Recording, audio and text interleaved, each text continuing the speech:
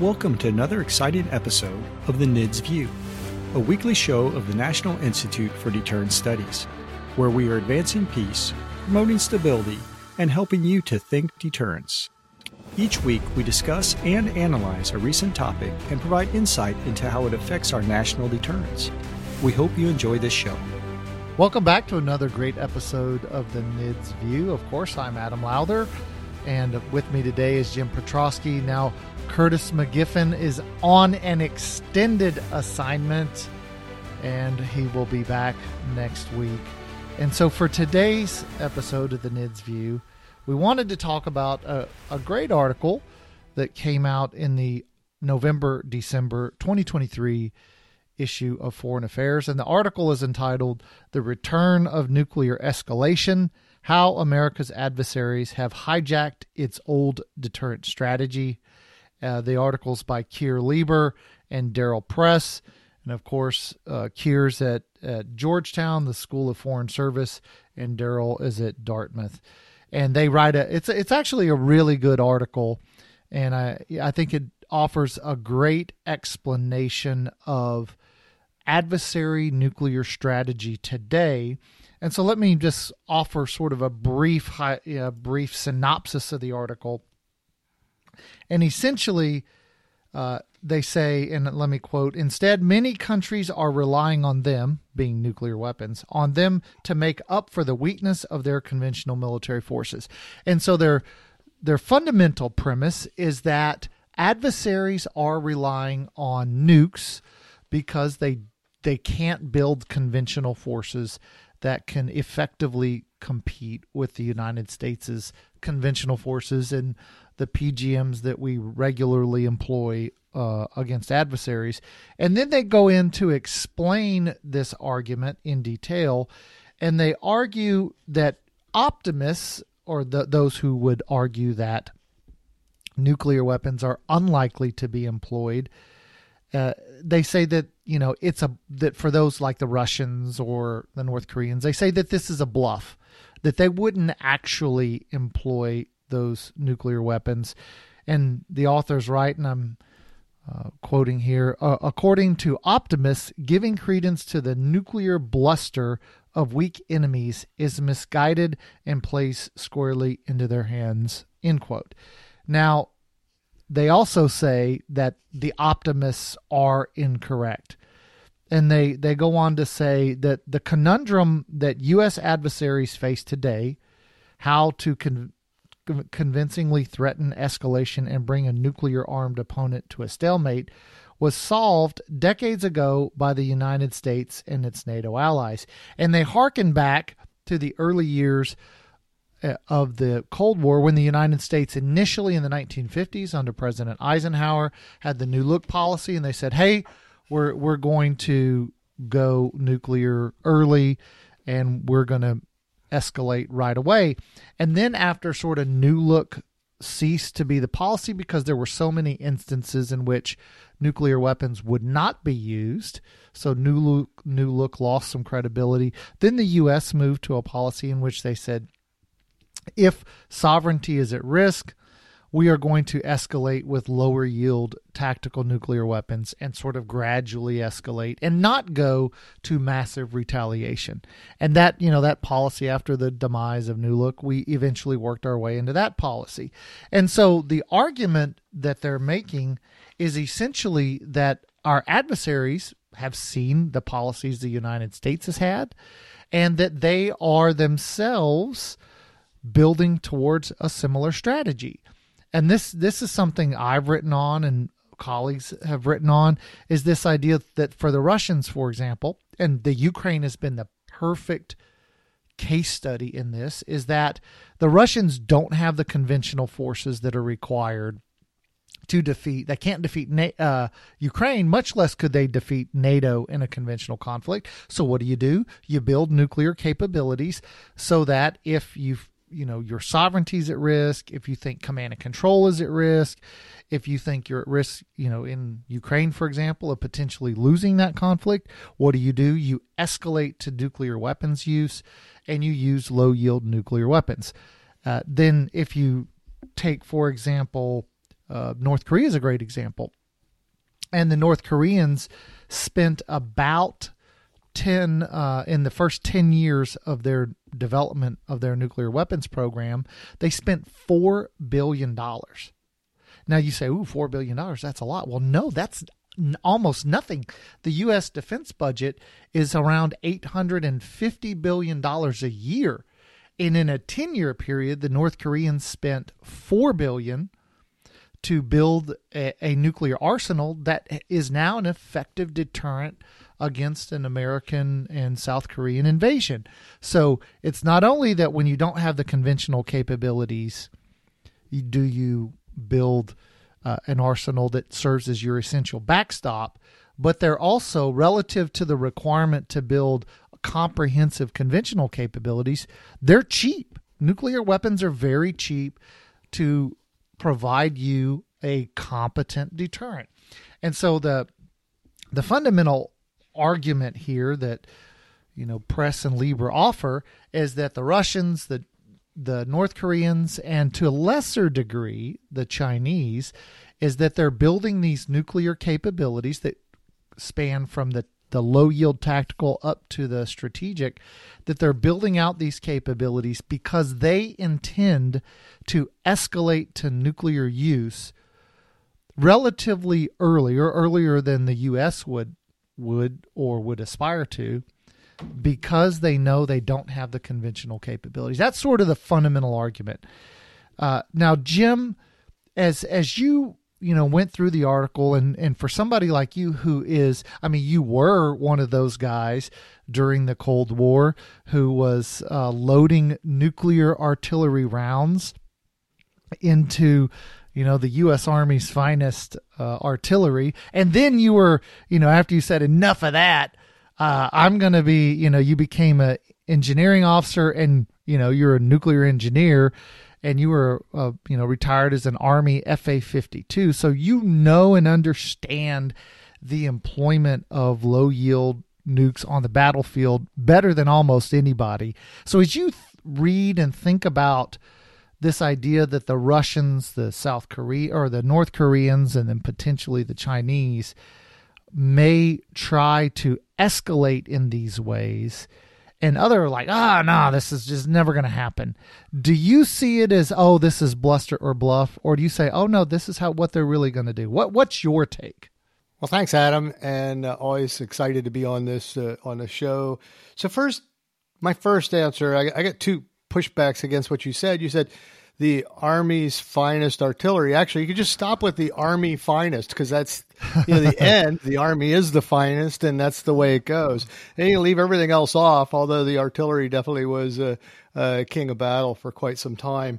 I don't know if they still hold that argument, but anyway, the other piece is, let me say, imitation is the, how do they say it, the greatest form of flattery, right? So if the article is true to its word and people are imitating the United States and our nuclear deterrent strategy, that imitation is great, because what is the objective behind our nuclear force?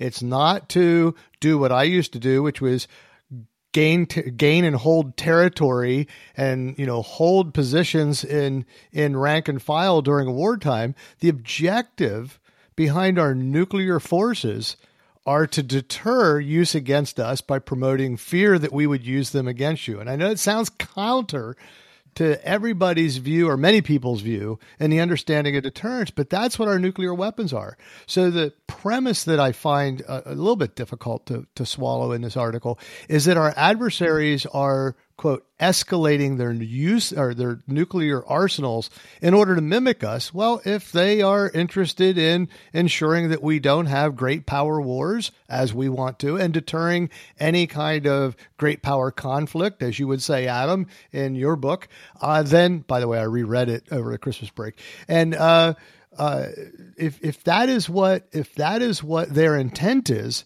then the intent is good, because we all want no great power wars because of the horrible things that would happen to that.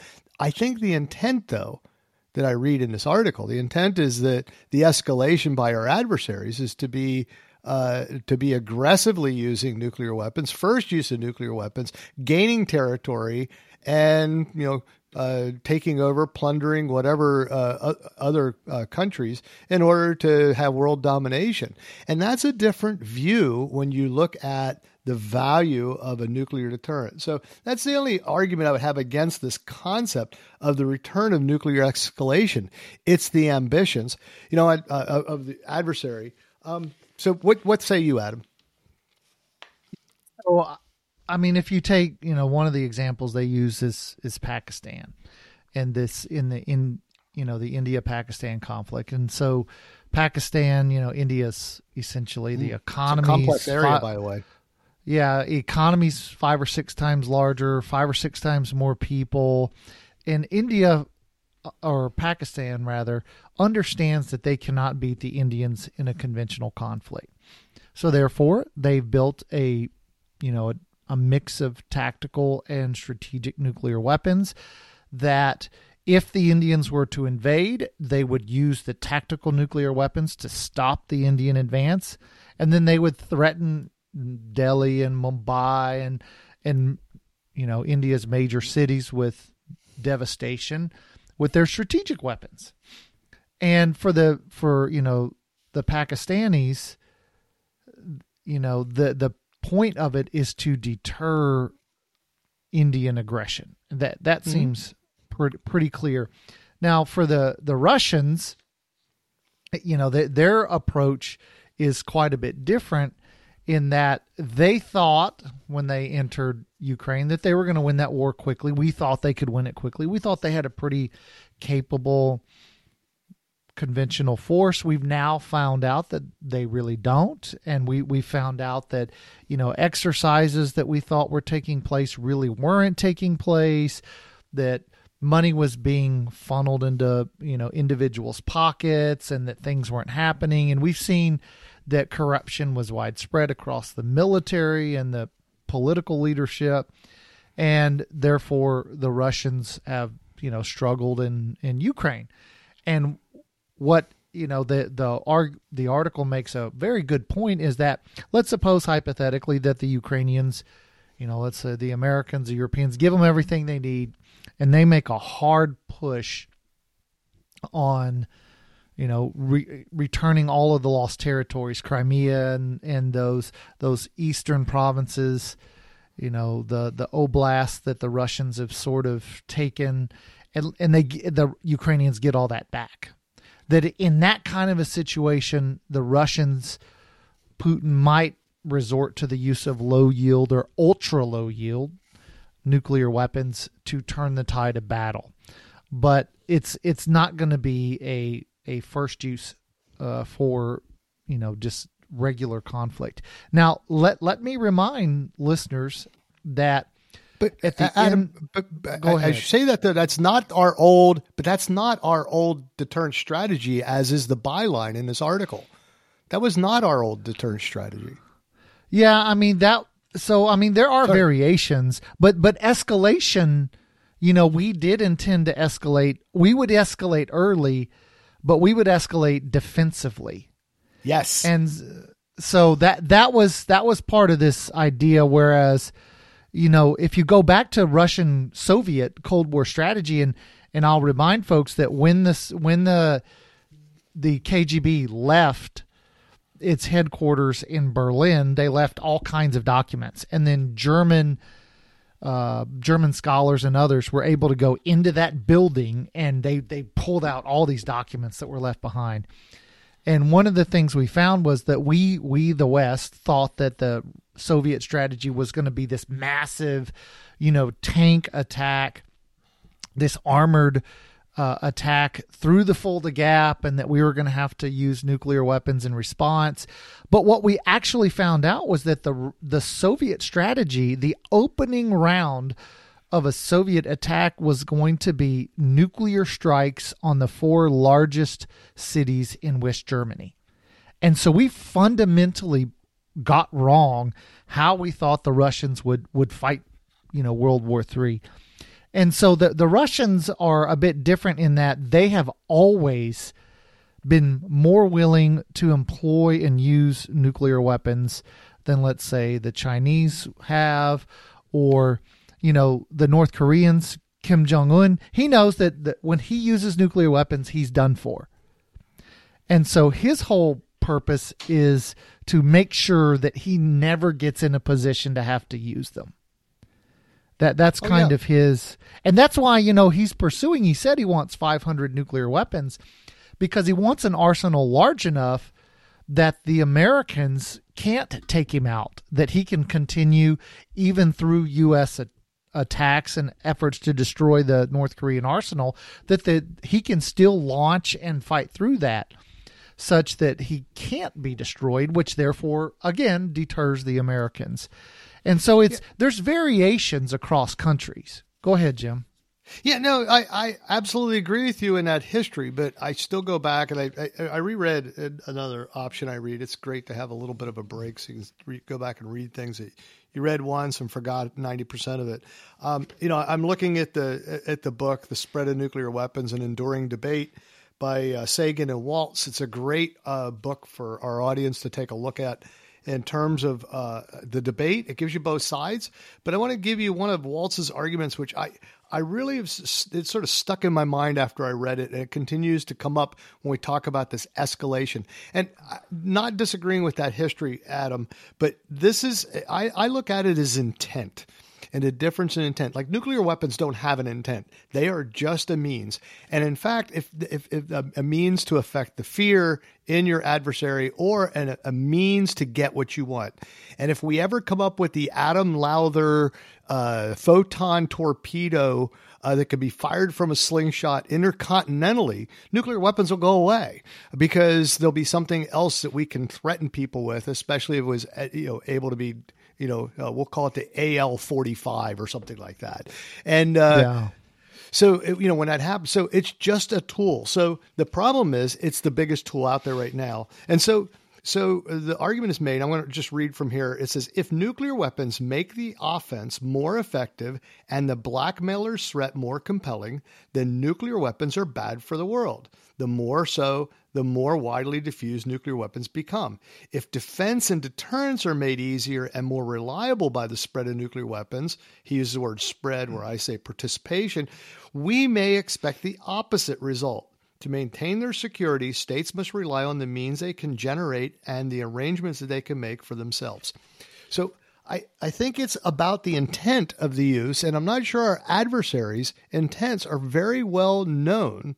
But by the moves that are being made by China and Russia and certainly North Korea, I'm not sure that deterring us from action in a defensive manner is really the end game. And maybe this is the argument to be made. It's offensively and taking, like I said, seizing territory and controlling land or areas. And that's my question to you, Adam, where that fits in. Because if it is, then this byline, which really just, I don't know, it just sort of gets a crawl in me when it says is hijacked its old deterrent strategy. That was never our deterrent strategy. Otherwise, in 1949, we would have ruled the world everywhere, because we could have done that and everyone would have bowed to that conquest, and we didn't do it. Yeah, I'm not sure no two strategies are going to ever be exactly the same, but the fundamental idea, I think, is correct in that if you're conventionally weaker, then you place heavier reliance on a nuclear arsenal. That's the I absolutely agree with that piece of it. Yeah, and then if you look at the Pakistan's sort of deterrent strategy, North Korea's, they're going to be slightly different than, say, Russia's, and China. Take Taiwan, the Taiwan conflict that may be on the horizon. For the Chinese Communist Party and for Xi Jinping, if he is not able to bring Taiwan back in, well, I shouldn't never say back, because first of all, the Chinese Communist Party never controlled Taiwan. And then secondly, Taiwan has always been largely independent. It's never been a central part of China, of the Chinese empire. So, but as the narrative goes for the Chinese, if they can't bring it back, then that puts at risk, at least it puts at risk Xi Jinping, and it could potentially put at risk the Chinese Communist Party and its control over China. And so therefore they want to bring it back, but they don't want to use nuclear weapons because, I mean, if you lay waste to Taiwan, then what was the point of Right.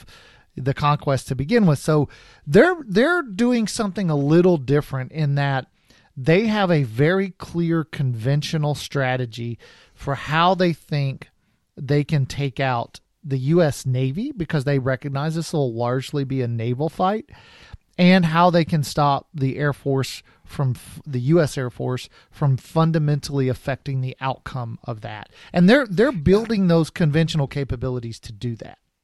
Yeah, no, I agree with that. And in fact, the nuclear threat in the China-Taiwan hemisphere, the way I see it, is not about nuclear weapons against Taiwan, but nuclear weapons against anyone that comes to protect Taiwan. And that's where the threat comes into play. But the fallback from conventional to nuclear is a fair argument. Although I would say if we ever do come up with the AL-45 slingshot employed photon torpedo, if we come up with that will be the fallback to those that don't have a full nuclear force, and we just move on to the next weapon. We just haven't done that technologically yet. We always go conventional to nuclear, and nuclear seems to be the end result. It's why it's so special. Yeah, and it has this highly, I would submit, irrational, element to it, because people understand they understand so little about its employment. This is one of the great things about being an FA-52 is that you truly understand weapons effects and how you can employ them to maximize or minimize those effects. Mm-hmm. And for most folks, they don't know. No president, I mean, Ronald Reagan was the last president to participate in a nuclear exercise.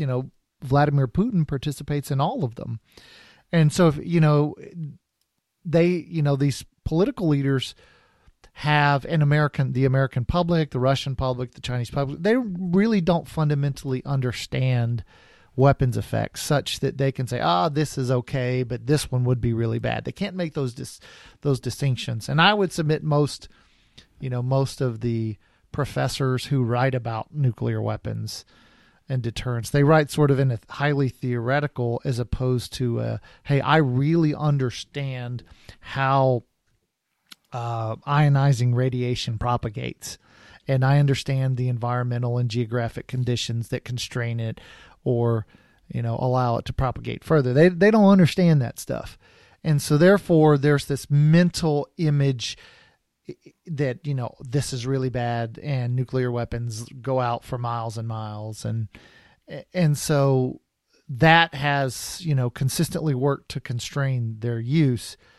But let me read from the article. Let me quote it here. And he says, quote, "When the Cold War ended, the Western Allies, suddenly freed from the fear of major military defeat in Europe, quickly soured on nuclear forces.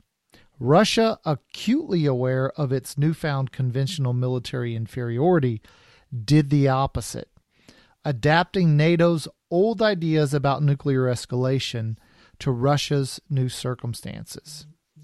And this, I think Press and Lieber are absolutely right, mm-hmm. in the sense that the Russians, they took what they thought applied to them and said, hey, this idea, this is how it made us respond. How can we then, sort of flip the table?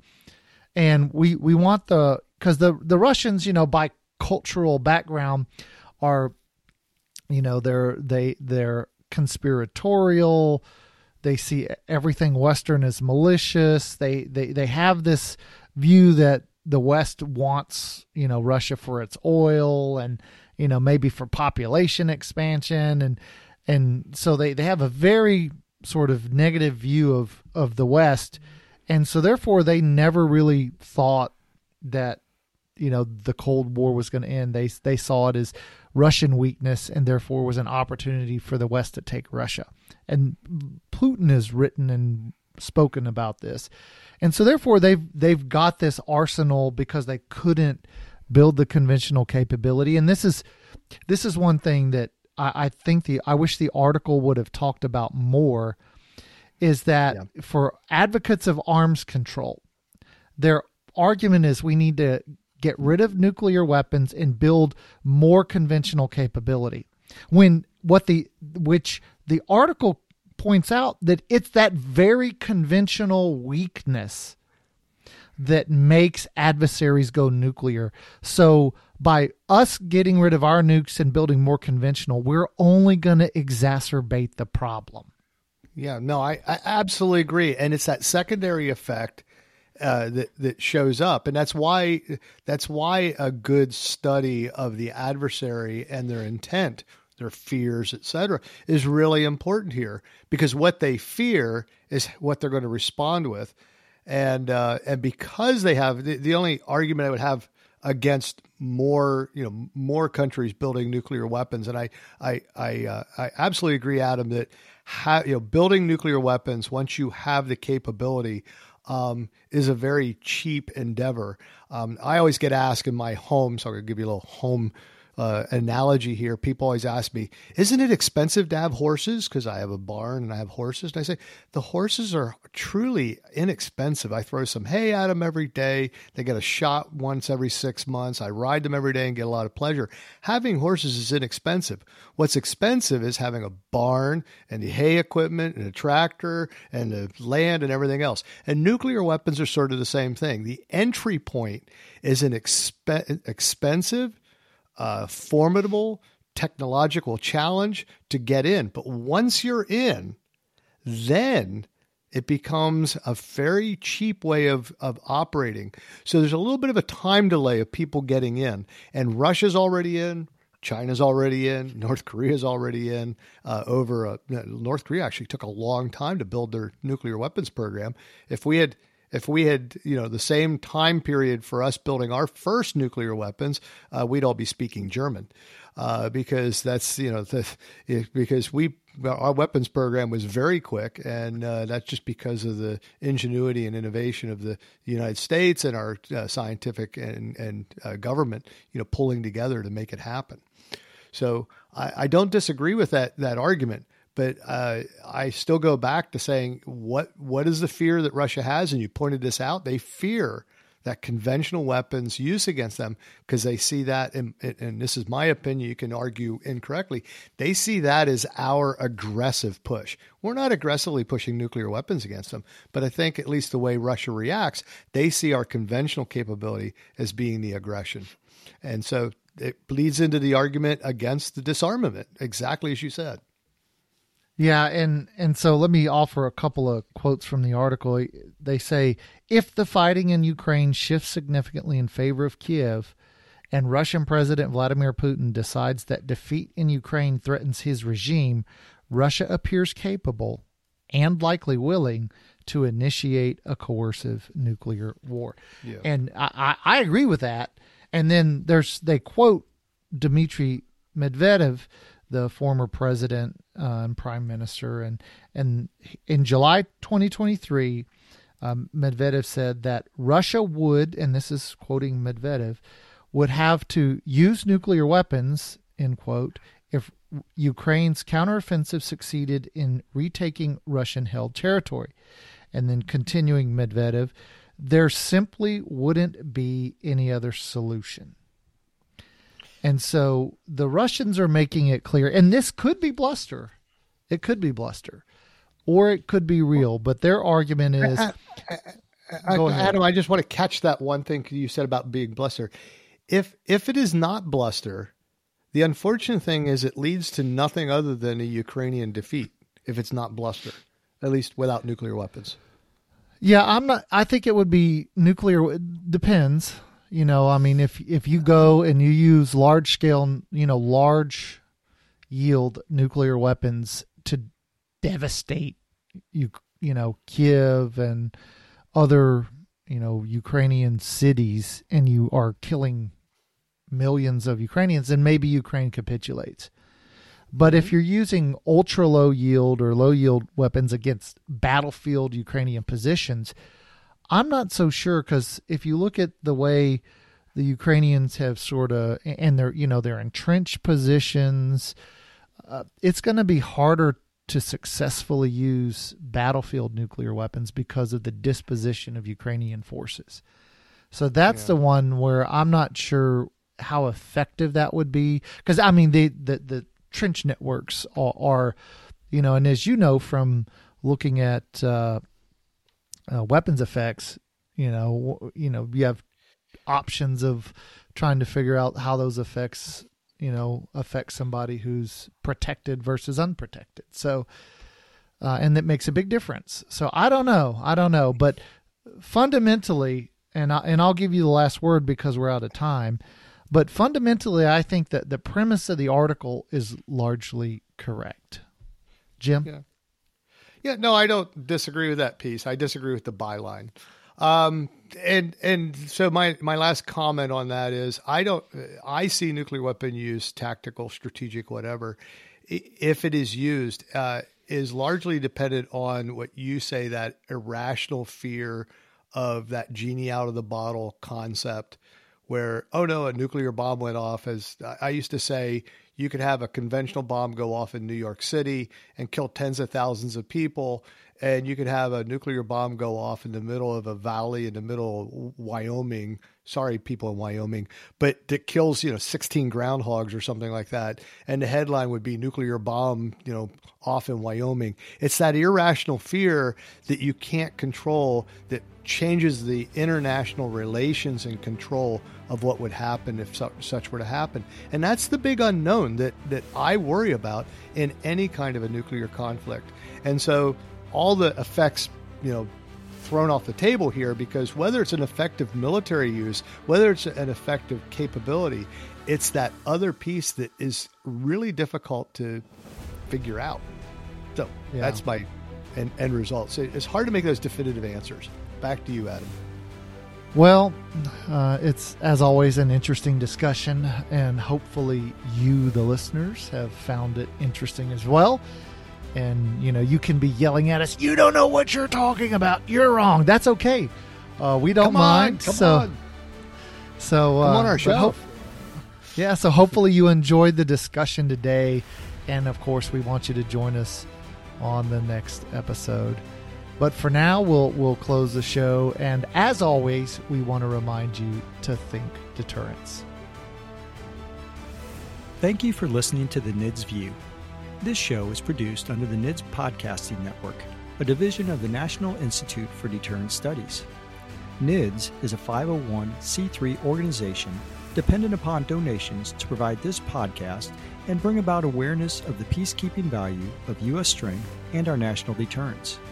You can catch all of our podcasts or provide feedback at thinkdeterrence.com. I would like to thank our producer, Kimberly Charrington, our sponsors, and all the fantastic members of the National Institute for Deterrence Studies for making this podcast possible. Stay tuned next week for another exciting and informative The NIDS View.